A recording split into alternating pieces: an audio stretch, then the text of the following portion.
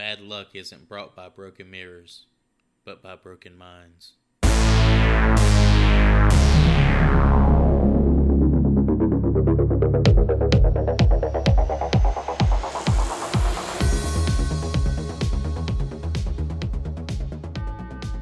Welcome to the Horrible Film School, a safe place to watch scary movies. Professor Chris here with my fellow horribles. Time for the roll call. Professor Hootie. What's going on, fellas? Excited to be here today in a whole new year. So many resolutions, so little time. We're time travelers, brother. And Professor Joseph. What up? Happy New Year's to everybody. Are we sure that the title of this week's film isn't The Color Red, the movie? I mean, I felt like I was staring at Jessica Rabbit's bush for an hour and a half. Not that I would complain, but, you know. What a place to be. Today's assignment, 1977's Suspiria. The lesson. Always have a backup school, just in case your first choice is hiding a damned dirty secret. It's like a darkness in the light, Suspiria. All right, get all this Rihanna shit out of your system now. What is this Rihanna song? There's a Rihanna song called Suspiria? Suspiria, man. Pretty much this week we're going to change up the formula a little bit, give Hootie a break. He's come down with like a strep throat type situation. So I'm going to step into his shoes and... Throat's destroyed. I mean... destroyed. And with that, I'd like to start off by talking about the director, Dario Argento. Never heard of the guy, Mr. Argento, but before watching this movie, doing a little research, he is popular for what they call the giallo subgenre of horror/thrillers. I'm going to go over that in a moment, but apparently Mr. Argento is known as the Italian Hitchcock. So what exactly is meant by giallo? I've never heard of the term before. I'm sure you guys haven't either. And the exact definition differs from one cinephile to the next. To my understanding, and apologies if I'm just flat out wrong with this simplification, but giallo is an Italian subgenre describing stylized mystery fiction and thrillers with a violent crime element, as well as gore, menacing visuals, and similarities to what we would consider slasher horror. Before we go any further, we need to talk about Goblin, the band who worked with Argento to create the score for the film. Apparently, Edgar Wright and Simon Pegg would listen to Suspiria's soundtrack on repeat while writing Shaun of the Dead. One of my favorite films, not just horror films of all time. Definitely one of the more divisive aspects of the film from what I've read. It's like nothing I've ever heard before in a movie. Even if you don't like it, you have to admit it's unique. What's the divisive part of it? Like, it's just so Somebody like thinks it's not abrasive good? And just feels like, there's a lot of people that say it doesn't feel like it should be in the movie. It's just so abrasive and just, out there. One of the most unique scores, like you said, I've heard in any movie ever. And it's creepy unto itself. No, fellas, I'm gonna be honest here. I watched this movie in 3 settings because the first setting I fell asleep, second setting I got bored, and I finished at the third setting. So well, this is gonna be great. Can't wait to hear you don't remember the music for real? The music was okay. It was shit. just. I'm surprised. I was just eating my oatmeal. I'm surprised you were able to sleep through the fucking music. That should have woke you up. Thump. Nope. Right, definitely did not. Something you just said, I don't think this movie is for people who actually eat oatmeal. So, there's that. All you oatmeal-loving fuckers. Time to skip an episode. Maybe because I was eating oatmeal while watching the movie. That's why I fell asleep. Yeah, Fucking Quaker Oats, some bitch. Couple of interesting facts about the film. Initially, the screenplay called for the female students populating the school to be aged between 8 and 12. This was obviously very controversial and didn't sit well with the producers, since a movie involving the brutal murders of little girls would more than likely never see the light of day in public theaters. However, casting 20-somethings in the roles instead didn't lead to changes with the script. In fact, the script was left intact and that's why we get so much like juvenile dialogue between the dancers. The set even reflected it at moments with Argento's placement of the knobs throughout, the doorknobs that is. If you pay close attention, you'll notice that in several scenes, Susie, whenever she would reach for a doorknob, it'd be at eye level as opposed to waist. Damn, I did not pick up on that. Wow. Yeah, I did notice it, especially in one of the last scenes where she's opening a door and the knob is like, she's like reaching up to grab it. I'm like, that's really fucking weird. Yeah, but to the point you were saying about it being essentially designed to be from the perspective of a bunch of 12-year-old girls, that makes sense. Make them feel small, even if they're adult actresses. He was going for like a fairy tale-esque type feeling with the movie, and I think he really captured it. Also, unfortunately, this was one of Joan Bennett's final roles, and it was her final role in a feature film before she passed in December of 1990. And in my opinion, it was a hell of a way to wrap up a career. Yeah, and the cult classic status and renown that Suspiria has garnered over the years helped to spawn a reimagining in 2018 with the film by the same name. Described as more of an homage than an outright remake by director Luca Guadagnino. 2018 Suspiria stars Dakota Johnson, Tilda Swinton, Chloe Grace Moretz, as well as Jessica Harper, who plays Susie in this film. Critically, the responses the movie have received can be best described as polarizing. Maybe the good old random wheel will allow us to discuss it for ourselves someday. For a guy who loves Bride of the Reanimator and Phantasm 2, an Italian movie about a covenant in Germany of ballerina dancers is my fucking nightmare. Well, in his defense, even though it is an Italian movie, it's definitely made for an American audience. This wasn't a foreign film like we kind of all, I think, assumed it was going to be. No, that's true. That's true. Definitely shot like a foreign film, though. I'm very, very happy it wasn't subtitled and all the... It's funny, because all the audio was done in post. Like, all the actual speaking parts. Because a lot of the actors and actresses didn't speak the same language. So they would say their lines and act together, but they wouldn't understand what the other one's saying.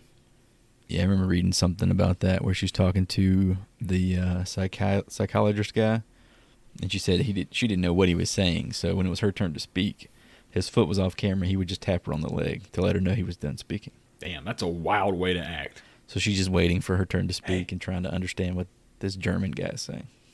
Hey, Chris, it's your turn. Your turn, buddy. Go ahead.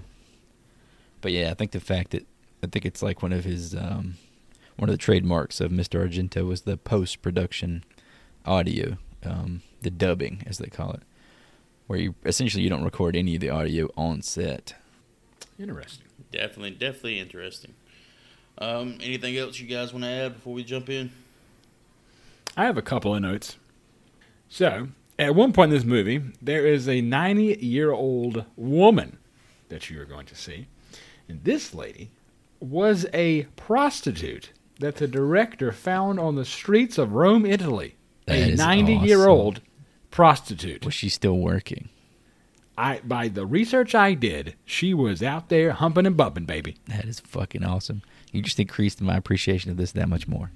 Good God. The fact that this guy's out there getting gilfs to be in his movies. In watching the movie, I think you can also tell that he probably didn't use any makeup on her old crusty ass being 90 years old, bro. That's a little fucked up. That's a little ageist there. They threw some fucking paint on her and said, let's go. I guess the question is, if she's a 90-year-old prostitute, if she quit when she was 60, she's still a prostitute for the rest of her life? Or, like, when you retire, you're, like, no longer a football player. But you always thought of as a football player. Exactly. Interesting. Double fucking standards. Old grandma, used to suck them back in the day. She could have been retired. Sucking back in the day, she's still sucking them, dog. That's why she's still alive. The fountain I appreciate any woman who's going to support herself. The fountain of youth is found in a man's nutsack, bro. Hey, we're all for sex workers. That's her right. They need rights. And the last thing I have is the director was so low after completing the film that he actively contemplated suicide. Jesus. I'm going to take a deep breath because there's going to be a lot of talking here. Let's take a dive into Dario Argento's Suspiria. She's there, right behind that sheet.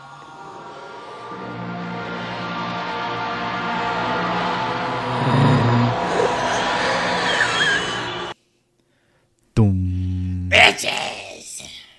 Doom. After some jarring music and fairy tale-like exposition by director Argento himself, we're introduced to Susie Banyan, an American ballet student played by Jessica Harper. Susie has decided to perfect her ballet studies at the prestigious Tanz Dance Academy in Freiburg, Germany. It is here that Susie arrives in a torrential downpour, and our story begins. Hold on. Before we begin the story, I got a real issue with this place. I have flown in the past couple of months. Quite a bit. She lands in Germany in the middle of a fucking hurricane. There's lightning. There's hurricane rain. There's no way that plane landed. It's the 70s, man. They was fucking Wild West back in the day, They was man. smoking cigarettes and shit on the fucking planes back then, man. They just smoking cigs, flying through tornadoes. Like, fuck it. After a fair bit of trouble hailing a cab at the German airport, Susie makes her way to the dance school in the back of a taxi. Upon arriving, Susie witnesses a young girl standing in the doorway of the academy, talking to herself or someone, but the claps of thunder make it difficult to make out what she's saying. The girl slams the door and bolts past Susie, who is denied entry by someone on the other end of the call box. So what do you guys think about the exterior of this dance academy? I thought it looked very foreign. It looked like some shit from The Shining. There's some good looking shit, man. It was so it was fucking fantastic. red. Yeah. It's all red all the time. Oh, this is what you're going to call out for being red, Chris. This is the fucking outside of the building. It's my favorite color, so definitely had my little heart pumping for the first 5 minutes there. I like green. What's your favorite color? Green as well, Joey. Wow, man, what's up? Look at us green bros. Damn, green boys. Alfred Hitchcock's favorite color was green. Shit. Oh, about that. So Fuck that. we're a couple of cock bros. Red, baby. Give me red all day. Susie leaves the academy to find accommodations for the night and spies the young girl from before sprinting, stumbling through the woods as pursued by some invisible force. The girl makes her way to her friend's apartment, where she means to stay the night and leave first thing in the morning, afraid and visibly shaken. Played by actress Eva Axon, she refuses to tell her friend what has her so upset, and instead resigns herself to paranoia, staring out of a dark and ominous window. A pair of yellow eyes flash outside, and a giant, hairy arm breaks through the adjacent glass, pressing the girl's face against the window until it breaks through. That was a hairy ass fucking arm, man. That fucking arm was so hairy. It didn't even look human. I mean, it had, like, the- of course, Imagine the nuts human on that features to it, but I was like, Jesus, man. That's that European hairy. So are we supposed to believe that that is a killer standing outside of a window? guy. I think it's more of like a terrace or like a balcony. Okay. I did not see the I balcony. don't think we're supposed to believe that person's like floating in the air or anything. That's the thing. You don't see a lot in this movie. It's left up to the viewer. I don't believe it's necessarily supposed to be a human being. Having heard the commotion, the dancing student's friend pounds on the door, screaming the girl's name, which we find out is Pat. However, in typical horror movie fashion, the bedroom door is almost supernaturally locked. As the friend screams for help, Pat is dragged into another room and stabbed 7 times, the final time in her exposed, still beating heart. The killer ties a long cable around Pat's body, and her head breaks through a piece of colored glass that we discover is the same stained glass we saw in the lobby. That cool. That shot was cool. Yeah, that was fantastic. Yeah. That shot was so cool. Just the geometry, the symmetry. It's like a cinematographer's wet dream, man. Everything was just lined up.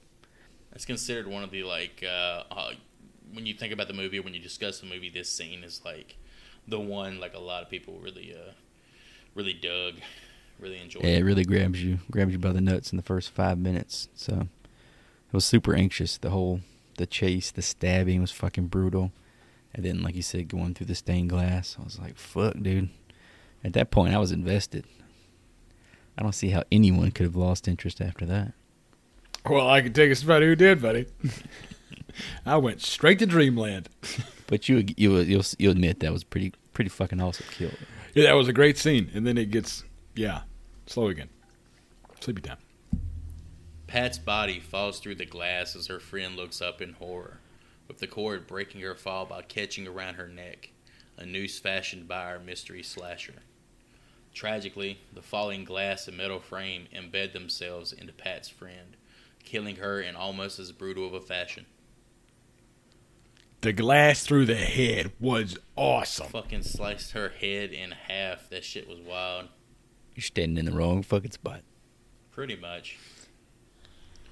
The next morning, unaware of what befell the distraught young woman, Susie makes her way to the bustling Tan's Dance Academy.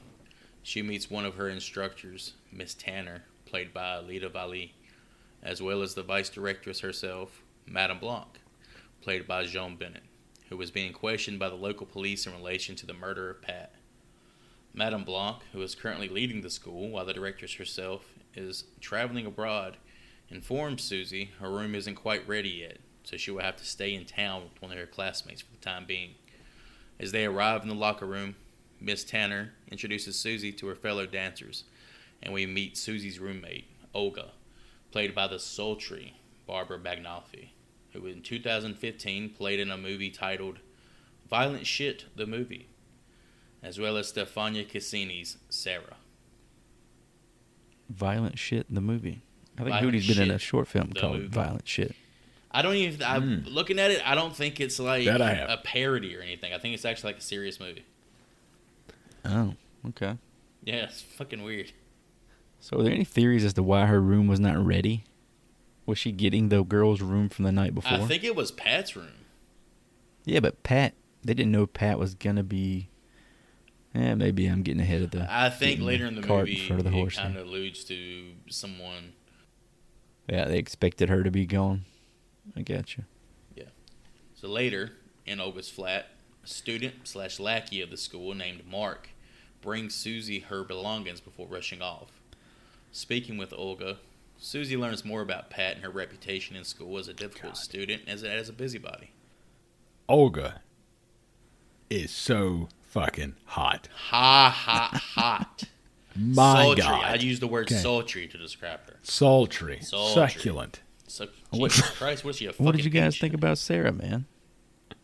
Sarah was like basic. I like Olga. Sarah. Olga brought the heat, though. Sarah looked like she worked at a fucking bank. She had the hair, dog. The hair of what? Olga had the Bright- Princess Leia it was hair. bright red, man. What's that one like hair gel that makes women orgasm? Herbal Herbal essences, right? Oh shit, dude. Yeah, she Damn needs to right. get that herbal, you know what I mean? Yeah, it's where they're like coming in the shower and then rubbing that in their hair. Then I'll have what she's having. So we already met the butler guy at this point, right? On the way to her room. Pablo? Yeah, creepy dude. Yeah, I didn't really bring up Pablo just because he's not yeah, he does make an appearance in several scenes, but he Oh, doesn't does have he? any dialogue. Yeah, I guess, but my point was, I was like, so the fugly guy is supposed to be our red herring, obviously. Right? Oh yeah. You know he's got some hairy-ass arms. So just because he's special, Chris, makes him the killer. That's fucked up. I said red herring. I didn't say killer. I just said, I think it was presented to mislead you. It doesn't help that he's surrounded by a lot of really attractive women. Thinking back to last night, Susie is able to recall a couple of words she heard Pat shouting over the storm. Secret. Iris. Neither she nor Olga can make sense of it. Back at the academy the following day, Madame Blanc happily informs Susie that her room is ready. But to her surprise, Susie instead decides to continue rooming with Olga. From there, she makes her way to her dancing lesson and comes across the cook, cleaning silverware, as well as Albert, Madame Blanc's nephew. As the cook shrewdly stares at Susie, she reflects a beam of light with a shining piece of flatware into Susie's eyes, leaving her shaken and suspiciously drained of energy. This weakness persists and continues to the point that Susie cannot stand, and she collapses right in the middle of her dance routine, bleeding from the nose and mouth. She's rushed away to a room, presumably the one Madame Blanc talked about earlier. Yeah, so the whole reflecting light sequence was kind of weird. Oh, that's I when the didn't really fucking understand. music kicked in, bitch. Yeah, I like the music, of course, is fucking incredible. But I didn't understand what the fuck happened in that moment. And in retrospect, I still don't. Yeah, it looked like a crystal she was like reflecting at her, but looking at it, it was like a Crash Bandicoot crystal, to be specific. And that like little boy, little creepy bowl-coated boy who did nothing in the film but look fucking creepy. He looks like he stepped straight out of like Children of the Corn with that fucking bowl cut and that yellow ass hair. Yeah, I felt like he was another one of those red herring setups. Like they gave us like 5 different possible antagonists who could have been doing this in different ways. Like, is he the possessed kid? Is this crazy butler, special ed guy like Kaiser Soze? Or fuck, they were just giving you different types of villains for you to kind of come up with something in your head. That dude had a mouth like Simple Jack. Susie, now conscious, lies in bed at the school as Miss Tanner tries to force her to drink water straight from a pitcher, and what can almost be mistaken for waterboarding. Yeah, they were trying to water her like a fucking plant, man. Dude, the fucking glass clinking on her teeth had me fucked up. Like, I can't stand that shit. I can't stand for any like shit to touch my teeth. It's scariest so part of the whole movie. Yeah, I did not. We know not to touch Joy's teeth now. Well, don't put glass on it. Don't like smack glass against my face. Like I couldn't suck a dildo like a glass dildo. Wait a second. Rubber dildo. Right, what about a rubber what? Hey, rubber. I wouldn't use my teeth. I'd pro level. Stick them gums straight back through. On me. Okay. All right. But yeah, like glass and like even like silverware, I can't stand to like touch my teeth. It's weird. Professor Vertigast, the local physician, attributes the sudden fatigue and bleeding to Susie being out of practice and trying to do too much too soon. He prescribes her a glass of red wine nightly and recommends she get plenty of rest, meaning she'll be rooming at the school for the foreseeable future. Later that evening, after discovering she and Sarah are next door neighbors, Susie is feeling well, almost as if she had never passed out in the first place. As she combs her hair in the mirror, she feels something is off. There's something in her hair. She pulls the small, wriggling larva from her scalp and finds more in her brush. Several more land on her dresser, as if falling from above. Looking up, she finds the ceiling swarmed, festering with life. That's right, boys. It's raining maggots. Oh, ew, yeah. Worm hair. It's raining maggots. You know something had to fall in somebody's mouth somewhere. Did you guys see how many fucking maggots they had for this scene? There was a lot of maggots. Yeah, there was a lot of maggots were killed in the making of this movie. An insane amount of maggots. Insane amount. We're literally crunching under shoes. And I'm telling you, I think this is the first fucking ASMR thing. Is them stepping on the maggots. And like the mic being right down there on it. You can hear the crunch. The squish. It's up there with Friday the 13th and them openly just killing a fucking snake, yes. So we're supposed to believe that all these maggots that is raining in every girl's room on this one level of this academy is coming from one box of food. Yes, from as we'll see in my next series of notes, where it is one crate of spoiled foods. And they're falling down simultaneously across the entirety of the dance academy. Second floor, third floor, whatever it is. The school is in an uproar as the attic is infested with maggots and raining from above into every room just below. Upstairs, the staff find a crate filled with spoiled foodstuffs and countless maggots spewing forth. Seeing as how the girls' living quarters were the only ones affected, the practice hall is turned into a makeshift dormitory until the fumigators can take care of the problem in the morning. During the night, Sarah is awakened by the ragged and labored breathing of someone on the other side of the makeshift sheet wall. She wakes Susie and tells her that Madame Blanc lied to them, and that the snoring belongs to the directress herself. She has heard that strange snore before, and it can only belong to the directress, as she once roomed next to her. Yeah, I liked when they went with like lights out, but everything still had this red underglow. All I could think of was it's sex time, man. There's going to be some girl-on-girl action here.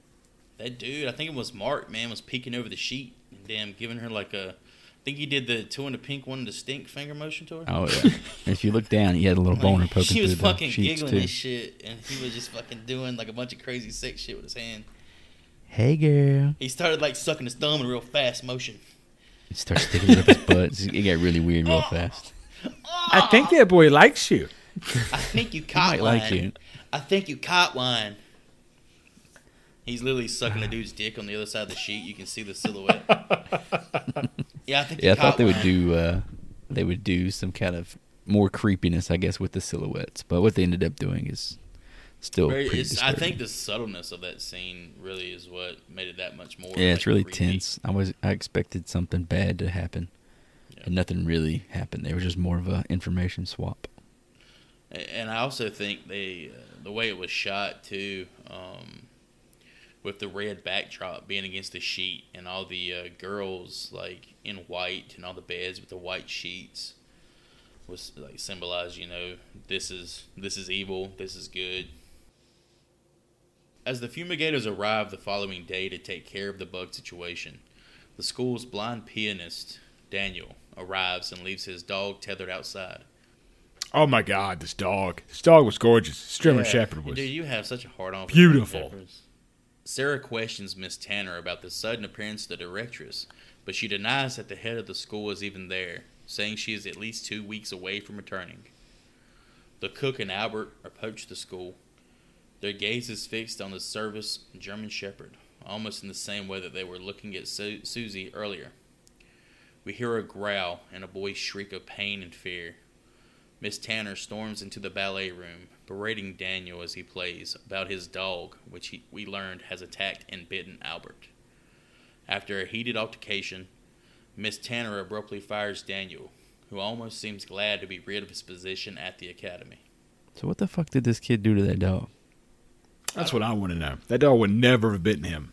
Yeah, I mean, they were familiar with each other because he'd been the pianist for a while, right? Yeah. So what did this little fucker try to do to that dog? He probably walked up with that Probably fucking tried to touch him. that cake spatula and was trying to stab him or something. This kid looked Dog fucked should up. have. Dog should have finished his ass. Tanner throws his cane across the room and tells him to leave. How the fuck is he supposed to walk out of the damn building? Hey, he finds a way, man. That's the thing. He goes out there strutting. He doesn't fucking go out with his head down. He's talking shit the whole way out. Yeah, and she was like, she took joy in it. It wasn't like she was reacting angrily. She was just like, "Get out of here, you fucking cripple." It's hard to watch. She very much has like a Miss Bowbreaker look from Porky's. Like, She reminded me of the teacher from Matilda. You know she'd snap a dick in half with that thing, bro. Y'all are bringing up such good children movies with this. Right there in the middle. All inspired by this, obviously. Back in her room, Susie downs her daily red wine and falls asleep, only to find a whispering Sarah perched on her bed sometime later. Together, they listen to the footsteps of the teachers and staff who leave the school at the same time every night to return to their homes. However, with a keen observation, Susie remarks that the exit door is located to the left, but the echoes of their footsteps insist that they are headed to the right, somewhere deep inside the school. Sarah decides to count the steps she hears to try and determine where they're headed, while Susie falls back asleep, presumably groggy and half drunk from the wine, or maybe something else. Yeah, did you notice, I know we talked to like the camera work and the lighting and all that kind of good shit, filmmaking tactics, like the extreme close-ups that he's using too, to this point. There's one, like at the beginning, we see Olga painting her nails, like the shot starts on a fingernail, and it like pulls all the way out of the room and lasts for like 30 seconds. He does it a few times here, like in the sink and then through her wine glass. It's just purposeful filmmaking. And there's another shot later on that I'll go ahead and mention now that it like starts in the room, it comes up, and it shoots the room through a light bulb, which was fucking awesome. I think it's when Susie's asleep, and then it comes back down from the light bulb. It's just fucking great, man. Just interesting places to put the camera. That's a very keen observation right there, if I do say so myself. But I'm just here to talk about like dicks and farts and stuff like that. So where's the blood and the tits? We're on the same page, Joey. Because yeah, that's not Cameras. I didn't see any of that. You didn't fucking see that. Jesus. I mean, I saw it. I saw him pull out of the sink like he's a fucking hair in it and all Hitchcock. that stuff. He's the fucking and the Italian Hitchcock. light bulb pulling around and swinging around. It's fucking good stuff. It's not something you see in an average horror movie. That's all I'm saying. Italian Hitchcock. That very same night, we find Daniel at a local pub, presumably trying to blow off steam after a chaotic day. Why did the blind man go to a fest house like at Busch Gardens? For fucking music, man. I mean, I think A it little was too just regional like joke, I think but- it was just like a pub, or what would Is they that call like them in every German Germany? pub? There's I don't like think, I don't know if it's men. called. The First dancing- of all, I don't know. I the don't think it's dancing called was like a pretty pub cool. in Germany. It's probably called some other shit, but like a bar, like a German bar. So in I America you think get he's just Coyote there to- Ugly and I like think he's strippers literally- dancing, He's literally there. and in Germany you get men dancing. Big, strong men wrestling with each other on the fucking bar. He was a music guy. He just went there for the music. Yeah, he was there, and Maybe he did. Good point, Chris. You can't fucking see the dancing. Very keen I observation. He is blind. Very weird. He didn't know where the fuck he was. I can just picture me going like the bar down the street and just a bunch of dudes on the table just dancing. You know, it's And interesting. the Coyote Ugly shit, bro. They be up there dancing hard. Yeah, but just like in Hard. asses chaps. So, upon leaving, or being escorted out by some elderly lady, Daniel and his dog make their way through a beautifully architectured plaza, tranquil and empty with only the moon's glow to pierce the darkness. Suddenly, the shepherd begins to bark and lunge at something unseen. Daniel tries to calm the canine, but his barks persist as he grows more and more agitated. Daniel, visibly shaken and startled, begins to scream into the void, but doesn't receive a response. His hands grasp tightly on the pup's reins, prepared for the worst, but the moment passes, and the dog grows silent. Then it happens. The very thing Daniel depends on, his loyal and trusted companion, breaks his grip and lunges, tearing at Daniel's throat. With the full weight of the beast on his body, Daniel falls to the ground as the animal gorges himself on his master's neck tissue and blood, thrashing about as the blind man chokes and grabs at the dog's muzzle in vain. Two policemen notice the scene, but far too late, as Daniel succumbs to the attack, and the Alsatian escapes. My favorite scene in the fucking movie by far. Your Your favorite scene? I fucking Involved loved this scene. the It was fucking so dog. great. Oh my god, it was fantastic.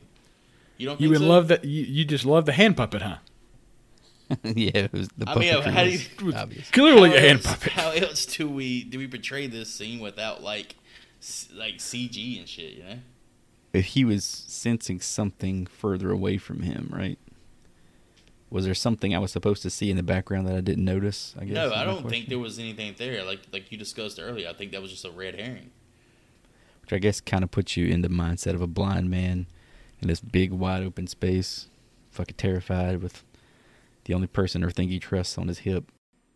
Yeah, I think we've realized at this point there's some supernatural, possibly even magical shit going on. There's magic afoot. After learning of Daniel's death, Susie meets with Vice Directress Blanc to discuss her concerns about the recent events at the school, describing to her the night she ran into Pat and her recollection of the word secret and Iris. Madame Blanc calls the police to inform them of this new information, but has no idea of the significance of the words herself. Afterwards, Susie and Sarah go for a swim at the school's pool, where Sarah admits that the person Pat was talking to when Susie saw her that night was in fact Sarah herself. Are they swimming in like t-shirts? Like onesie. What would you call that? One piece? I don't know. They look like t-shirts. The What's her name fabric was looked swimming kinda- in? She was swimming in a damn night shirt and a pair of panties, because them fucking nips was Yeah. hard. The fabric was Definitely- obviously definitely hard. was not made for swimming, but I I appreciated think you could have the juiced the effort there, fucking lemon Dario. with them titties. And then just the geometry of the pool sequence too was cool from above. 'Cause you could The s- amount of times Chris has said geometry tonight, I'm getting It's- goddamn tired of it. it's important, man. This It all movie, comes this back in movie the end. has a lot of geometrical and like. I mean, he shot it from above, from far away, so you could see the shapes in the bottom of the pool. Oh, God. I do not want to be in your goddamn math class, Chris. He intentionally told the actresses not to move too much, so you could see the bottom of the pool. She describes some notes that Pat had been taking for months. Strange, incredible, absurd events. And before she left, Pat gave these notes to Sarah, the only person she trusted. Sarah promises to let Susie read the notes for herself later that evening. Back in Susie's room, Susie is fast asleep once again, having drank her prescribed glass of red wine. Sarah bursts in a panicked state. She tries her best to shake Susie awake, all while telling her that Pat's notes are missing. Susie is blackout drunk. Dude, she is fucking gone. She a little fucked up. I wish I could just get that fucked up nowadays. Susie, unable to bestir herself, mumbles and groans as Sarah reminds her of the paper with the counted steps from the other night. Just before Susie passes out again, Sarah asks her if she knows anything about witches. Sarah hears footsteps approaching and kills the lights. Through a small window above their connecting door, she witnesses her own bedroom light come on as someone enters her vacant room. Frightened, she leaves a slip of paper on Susie's nightstand and creeps into the hallway. She makes her way through the silent corridors, stalked by a shadowy figure until she climbs a set of stairs into the academy's attic. She tries to gauge her surroundings and find a means of escape, but not before an arm reaches out from the darkness and slashes at her face. Sarah screams in horror and breaks through a couple panes of glass as she flees. She rolls through She rolls 3 through panes of glass. 2 panes of glass. Let's give it. Let's hold on now. Let's not make it that much more dramatic. Okay. She sends her own body through panes of glass. Yeah. Yeah, she was obviously just directed to do that. You could tell. Yeah, it looked very strange. It was like, very you gotta strange. hit both of these. All right. Well, you think about it this way. What do they teach you if you're on fire? To roll? Stop, drop, and roll. You stop, you drop, and you roll. Now put yourself in Sarah's shoes. You're standing in the dark. She didn't drop. You're standing in the darkness. Back Somebody to the wall, just roll. cut your face with a goddamn knife. You can't Okay. drop. You can't drop because they're just gonna jump on you. What do? Okay. You Gotcha. fucking roll I'm away as fast as you can against the wall. I think I would now, run hold on, away. now, I was like, roll now, away. now there may Get a be little panes dizzy of while you're glass. doing it. Now there may be panes of stained glass along the way, but you know what? You're already cut in the face. You might as well take a few more cuts. Roll through them bitches and find you an escape. Why hatch. not? Okay. Find you an escape hatch. Yeah. But again, this is the second kill of its type that we've seen, and they both involve mirrors and glass, right? So this So is 7 years of bad intentional. luck. And geometry. Exactly, there's shapes, there's reflections, symmetry, man. Sarah screams in horror and breaks through a couple panes of glass as she flees, eventually making her way into an adjacent room with a latch lock. She watches in terror as the unseen assailant slips a razor through the door jamb, trying to move the latch. This fucker took several shots at getting that thing open with that fucking Dude, razor. what the fuck was... That's the thing. I don't think... That was the craziest looking razor I ever seen. That shit looked like a butter knife. She's only a better knife. So why could he not go up? I don't know. Anybody who's doing that can probably feel the latch, but the way it was shot, it Correct. was like he was feeling for the latch, and he couldn't quite... You would yank up. Yeah. Sarah cowers in a corner, any hope for survival growing smaller and smaller by the second. She spots a window above her and stacks several boxes to make her way through. She sees a door across the dark chasm of the floor below and takes a leap of faith to what she hopes is her salvation. Unfortunately for her, there is no salvation as she falls into a tangle of barbed wire. A fucking barbed wire room. She struggles against the wire for what feels like an eternity, digging into her flesh and sapping all of her strength. A gloved hand reaches through the door she was trying for, covering Sarah's mouth, and pulls the razor across her throat. I did enjoy the razor across the throat shot. Yeah, That it's was pretty cool. That was a very good shot. What'd you think about the room, though, the barbed wire room? It's kind of random. I do. It was kind of random. I do question that she could not see that before she jumped. It wasn't that far of a jump. Yeah, and she didn't seem like the most athletic person in the world. She should have at least looked down for a second. Well, I think the way the what kind of mindset the directors want to put you in is this attic's pitch black. There's no source of light whatsoever. I mean, it's lit for the audience to see, but from the actor's perspective, you're not seeing anything. The story wise, it's pitch black. It's just hard, I guess, for the way we've been talking about the color and the lighting in this movie to put yourself in that perspective because there's so much light on that the characters obviously cannot see. It's like every shade. when Like there's- this scene is blue, like straight fucking like blue. Scene is blue. Like when they're sleeping downstairs, it's dark to them, but we see this fucking red light on everything that obviously they would acknowledge if they could see. Yeah. It's kind of a trick of the light. But yeah, crazy enough, the actress actually, that was actual barbed wire. But it just had all the actual barbed pieces removed, and she was in that shit, for a while.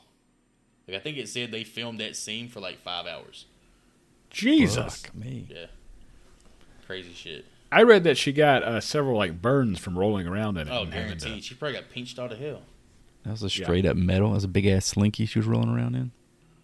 The next morning, Susie finds Sarah's room in shambles. All her belongings missing, as if she made a hurried and impromptu exit in the dead of night. Miss Tanner confirms that Sarah abruptly left early that morning, a story corroborated by Mark, much to Susie's disbelief. Not knowing where else to turn, Susie decides to call Sarah's friend Frank and set up a rendezvous. Susie meets with Dr. Frank Mandel, who is the only other person to know of Pat's notes. Dr. Mandel is played by the uber-talented Udo Kier, who you may know from Ace Ventura Detective and Blade. Another Blade shout-out. And you forgot something that connects to this movie, a little film called Barbed Wire.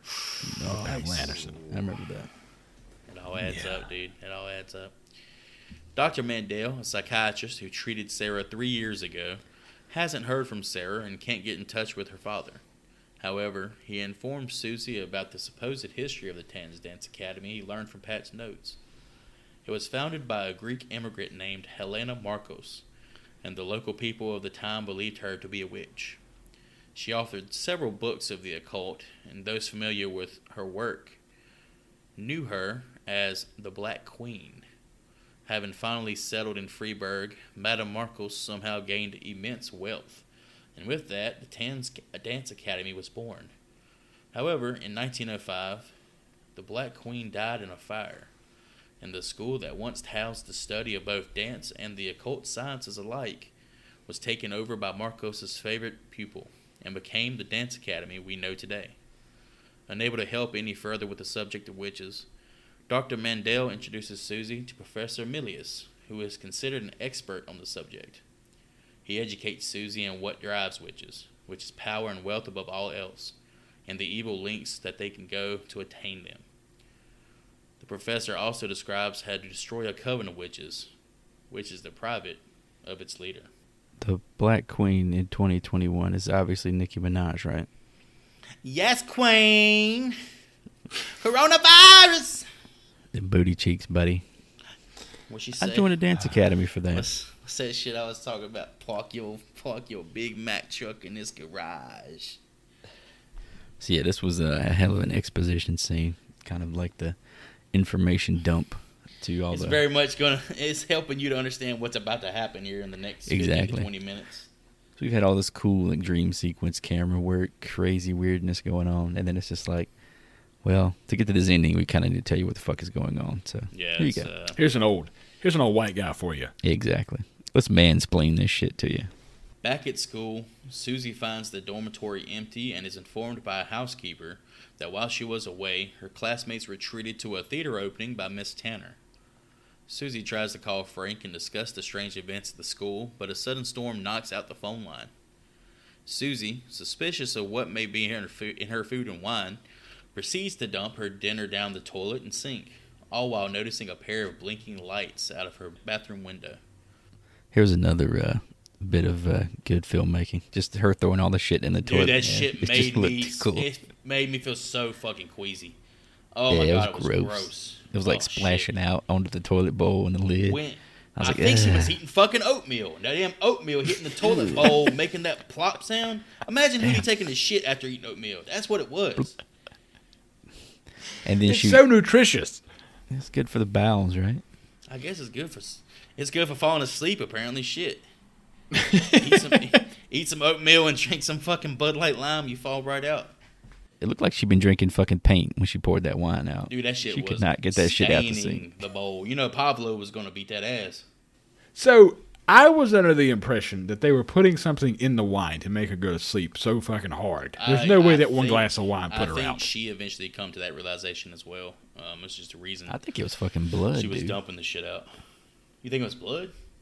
The way she couldn't get it out of the sink.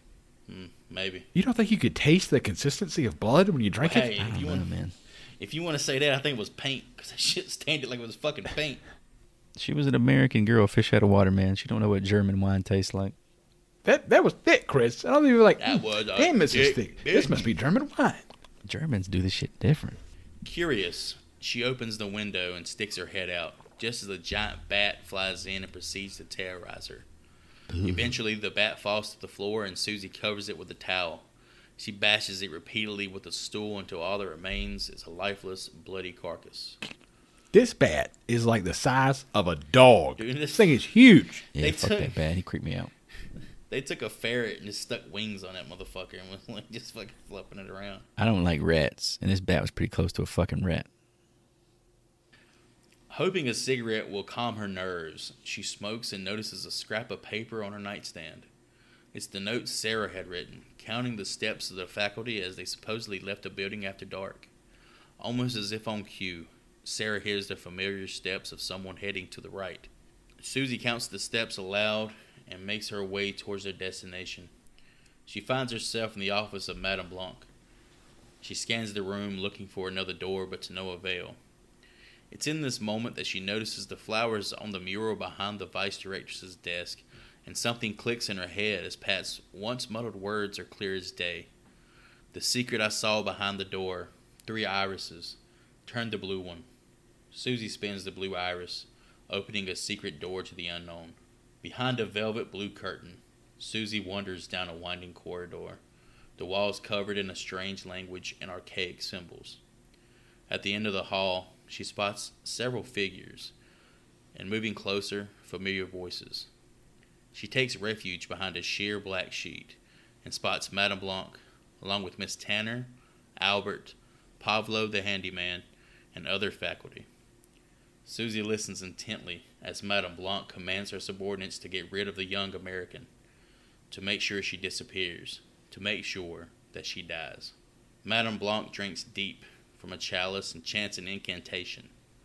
Susie feels the effects immediately as she backpedals into the darkness.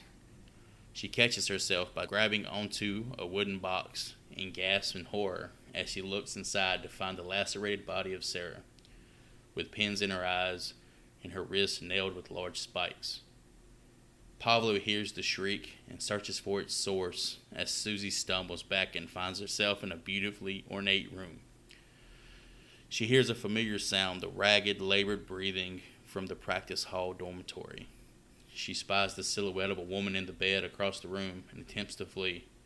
However, Pablo has made his way towards the door, and Susie fearfully steps away from it, knocking a statue to the floor that wakes the sleeping woman. Pablo is carrying a Zippo lighter with a clock on it. Yeah, what the hell was that about? They Well, referenced earlier in the movie. early in the movie, it's like it was Pat's. What's that shit from fucking Harry Potter? Horcrux. It was Sarah's Horcrux, and Pablo like kept looking at it, and he would like pick it up and look at it. And I think it's just something he wanted. Like his simple mind was like, hey, I like this. I want this. Shiny. She makes herself known to Susie as Helena Marcos, the Black Queen herself. Creepy fucking voice. It's a super creepy voice. Sucking dick for 90 years will do that to you. It will. Susie approaches, picking up a piece of the statue she broke to use as a weapon. As she draws back the shade of the bed, she finds that silhouette was actually a trick of the eye, as Helena is invisible to her. She goads Susie as the doorknob starts to turn, and what she feared to be Pablo coming for her turns out to be the reanimated body of her friend Sarah. The corpse paces forward with a knife drawn overhead, laughing hysterically along with Helena. Desperate, Susie stabs towards the source of the formless voice and pierces the Black Queen's neck. Her body takes form, and what we see is an old, decrepit woman, her skin withered and over-ripened by age. As the old hag breathes her last, Sarah's corpse disappears, and the room itself begins to explode. Sarah makes her way through the strange corridor and witnesses the agonizing deaths of Madame Blanc, Miss Tanner, and Pablo, choking, their faces dripping with blood. Why was only certain people reacting to that? I was kind of confused by that. What do you mean? It wasn't like everybody just fell over and was like, ugh. It was only like 4 or 5 people, right? Well, it was everybody that was there at the school. What about the little boy? Well, I think he... the cooks. It the goes... maids. Well, I don't think the cooks and maids were actually witches. I think they were literally just cooks. What about fucking Pavlo? Well, Basic ass cook. Pablo apparently was fucking over there witching it up, dog. Yeah, I think the whole Albert death scene alludes back to, like, the producers being like, we're not going to have young girls being killed in the movie, so probably aren't going to have a young boy being killed either. Put him off camera. Let the German Yes, Shepherd get his ass. That's my thinking of it. Justice. Susie dashes down the dormitory hall as doors implode, windows shatter, and objects explode until she exits the school just how she arrived, into a downpour. As the academy burns behind her, the irony and relief bring about a pained laugh as she brushes the water from her face and strolls away. So concludes 1977's Suspiria. Why did it look like she was laughing when she ran out of the building? She was definitely laughing. Yeah, I think it was like the irony of her like arriving in the rain and then leaving in the rain. It was the mirror image, too, of the first girl who ran out crying or ran out in the rain to get away, right? She did the exact same thing in the end. I guess she was seeing it the same thing from a different perspective. Fucking ironic. Full circle, man. Another fucking shape in there. Circle. Yeah, it's a circle. Life is like a circle. It comes back around. Colors and circles, baby. So, we've come to the end of the movie. Woo, I think I woke back up again. All right, I'm back, fellas. Get a sense of what piece of memorabilia myself and my co-hosts would like to take from this film. I have, I think own is the correct term. I have a German Shepherd, so I got to go with that German Shepherd hand puppet, man. I can play with my dog. I kind of like I'm biting her, and she's biting me. We're going to have a little tug of war. I hope that dog bites you in your fucking neck and just starts eating. She would never. Eating your fucking neck meat, dude. I will bring her to your house. Get me a pair of those lederhosen we see worn by the performers in the bar scene. Make it XXX, baby. I'm going to be styling on them at the next Oktoberfest. I think I might want to get Daniel's sunglasses. They were pretty badass. You can wear them motherfuckers at night and nobody says a word. Georgia. So that brings us to the what I've dubbed funny / insightful fan reviews. Both our reviews this week come by way of IMDb. With much praise and admiration, Pete Wintos gives Suspiria a 10 out of 10 with their review titled Beautiful Giallo Film. He writes, or she writes, the atmosphere that Argento set in this film is just absolutely breathtaking. The brilliant use of striking primary colors, bathing the scenes, and the geometric patterns found all throughout the Tanz Dance Academy, paired with Goblin's contribution to the haunting soundtrack, render it as one of the most beautifully orchestrated giallo films I've ever seen, and subsequently one of my favorite horror films of all time. Me and Chris did not This fucking dude read my mind. corroborate that review. Like, his take and this guy's take are two totally separate I haven't read entities. anyone's opinion on this. So, looks like Chris is right on the nose once again. boy. Rudy, thoughts? I think he's dead wrong. I don't want to go sit in the fucking middle of a math class and watch a horror movie. I want blood, guts, tits, and then credits. Okay, and this movie gave me none of that. Gave me a little bit of blood. All right, to Hootie's credit, Some nipples. in contrast, our 1-star review for Suspiria is titled Garbage. My boy. Titled Garbage, and comes to us by way of B_IMDB-48. Just 40 by his number 48, fucking baby. username, I could tell the This guy's a moron. is Stephen fucking Davis right This here. is Stephen. Give it to me. This is Stephen fucking Hawking with that fucking name. 48 writes, "This movie sucked ass. I expected a nice suspense like a lot of other 70s horror flicks I've seen, like The Exorcist or The Sentinel. The color in the movie was great, but I looked at the box, 98 minutes long. After about 75 minutes, I was bored to tears. Just a lot of chicks chit-chatting the entire movie about absolutely nothing. With maybe 2 scenes that were slightly entertaining, the dog and the chick stuck in the barbed wire. This movie was a huge disappointment. More proof that European filmmakers are a bunch of no-talent, pretentious hacks that think their movie is automatically art because they're from Italy or the UK or whatever. Fuck. That dude Or whatever. That dude took a fucking chunk out of damn Argento's neck, bro. I'm not going to give my review as much misogyny, but Jesus Christ. Yeah, I'm in line with him a little bit. I was a little xenophobic. Yeah, all these fucking chicks talking about Fucking boats. chicks and foreigners, man. If it was just a bunch of white My dudes favorite slapping part dicks, it would have been my better. favorite part was this movie sucked ass. All right, that wraps up what is our review portion of the film.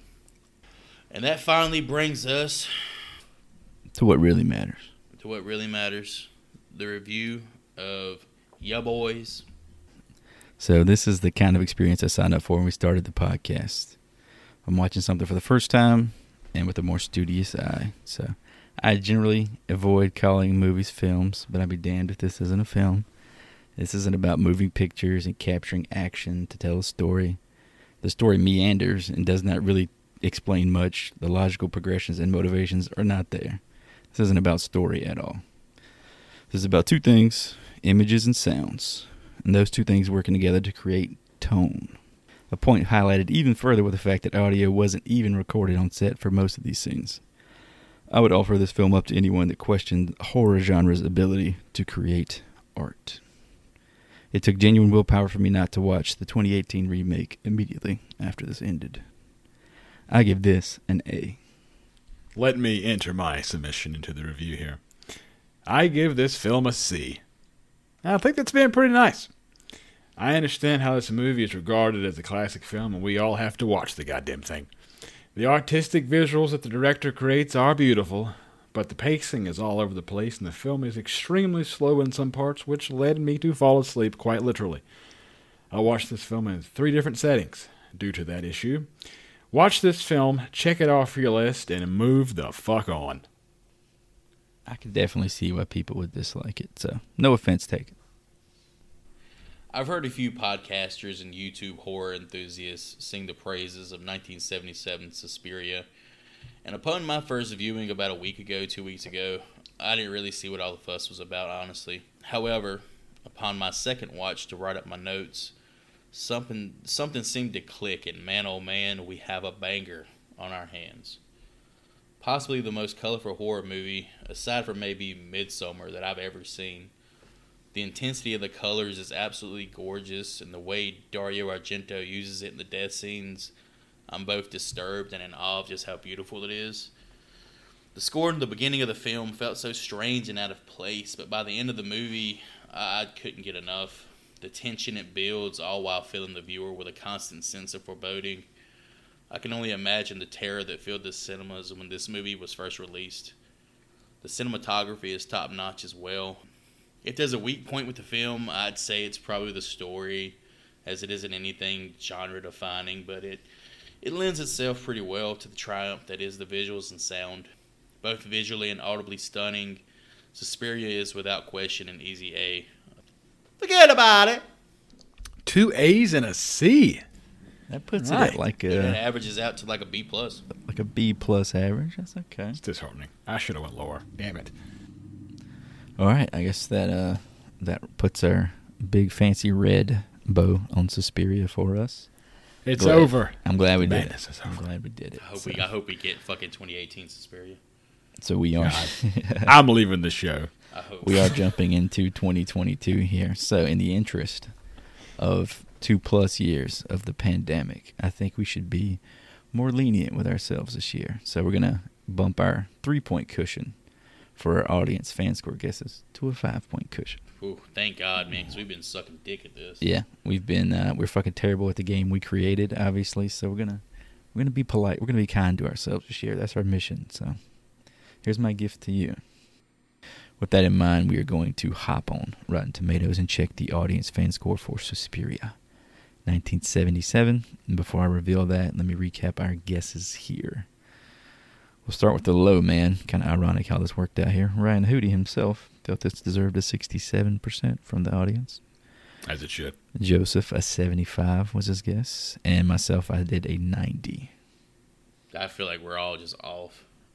Actual score here is an 83% from the audience.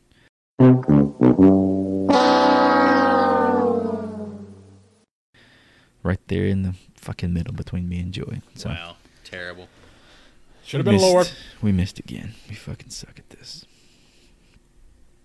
So, looks like we're going back to that random wheel again, boys.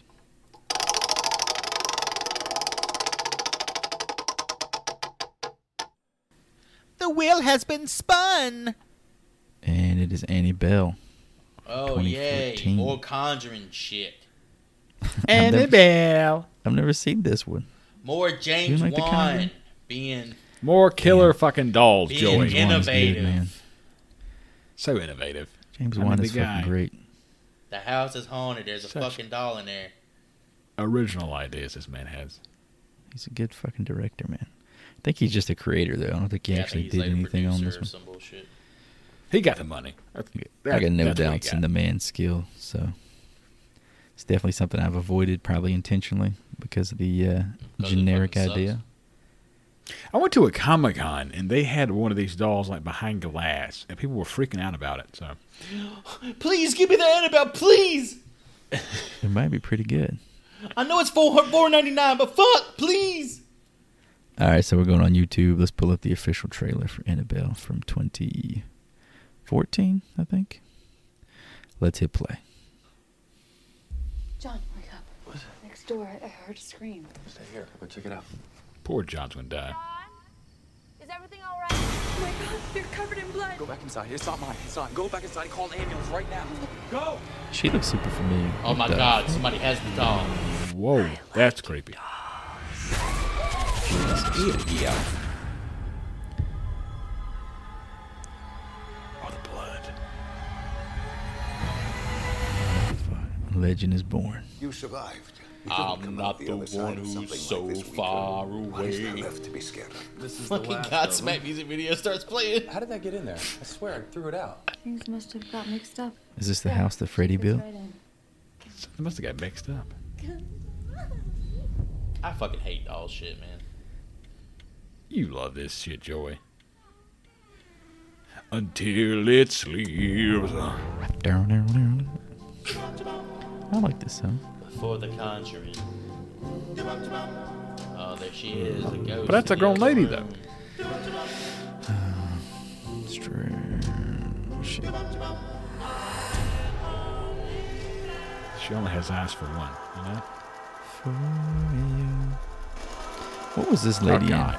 Was she in 28 Days Later or something? I hate shit like that. God almighty.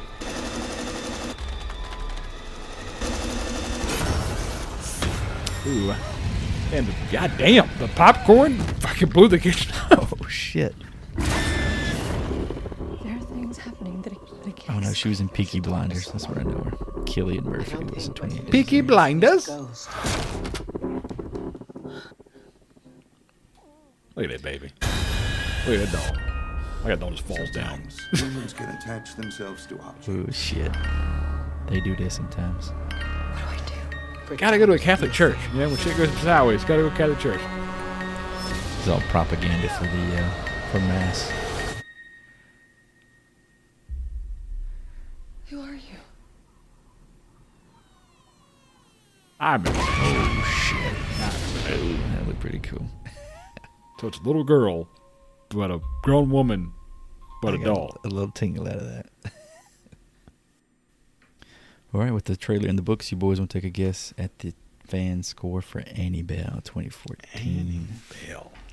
Remember, we got a 5-point cushion now, so to use that in your whatever strategical way you determine. 40. 40? 40. For a James Wan origin story. This movie looked awful. 40. Give me That created a big 4. franchise. 4-0. This was literally like a branch of the franchise. This isn't. I don't even think this is canon. I'm going 63. Yeah, I think 55. I mean, I think this got a direct sequel to itself. Annabelle Comes Home or some shit like that. Mm-hmm. And then there's also like Origin of Annabelle or some shit. Oh, yeah, Annabelle Beginnings or some shit. There you go. The beginning. Alrighty, folks, thank you for listening. You can find us on damn near any podcast platform. Check out the socials on the website, horriblefilmschool.com. Subscribe and follow to spread that love. If you can, leave a review on Apple Podcasts and or Spotify.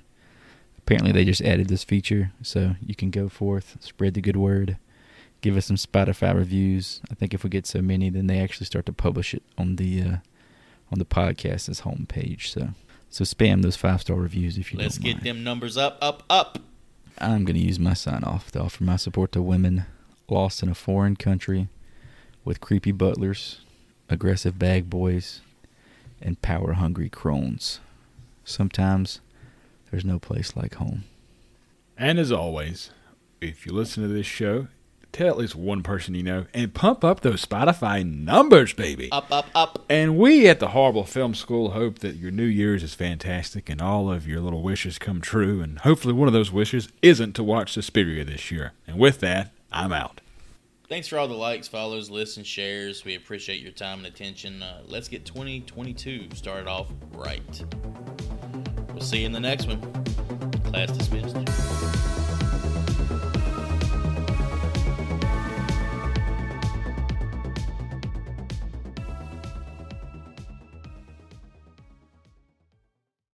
I used to pick out the dinosaur eggs and just eat all them and then just throw the rest of that shit away.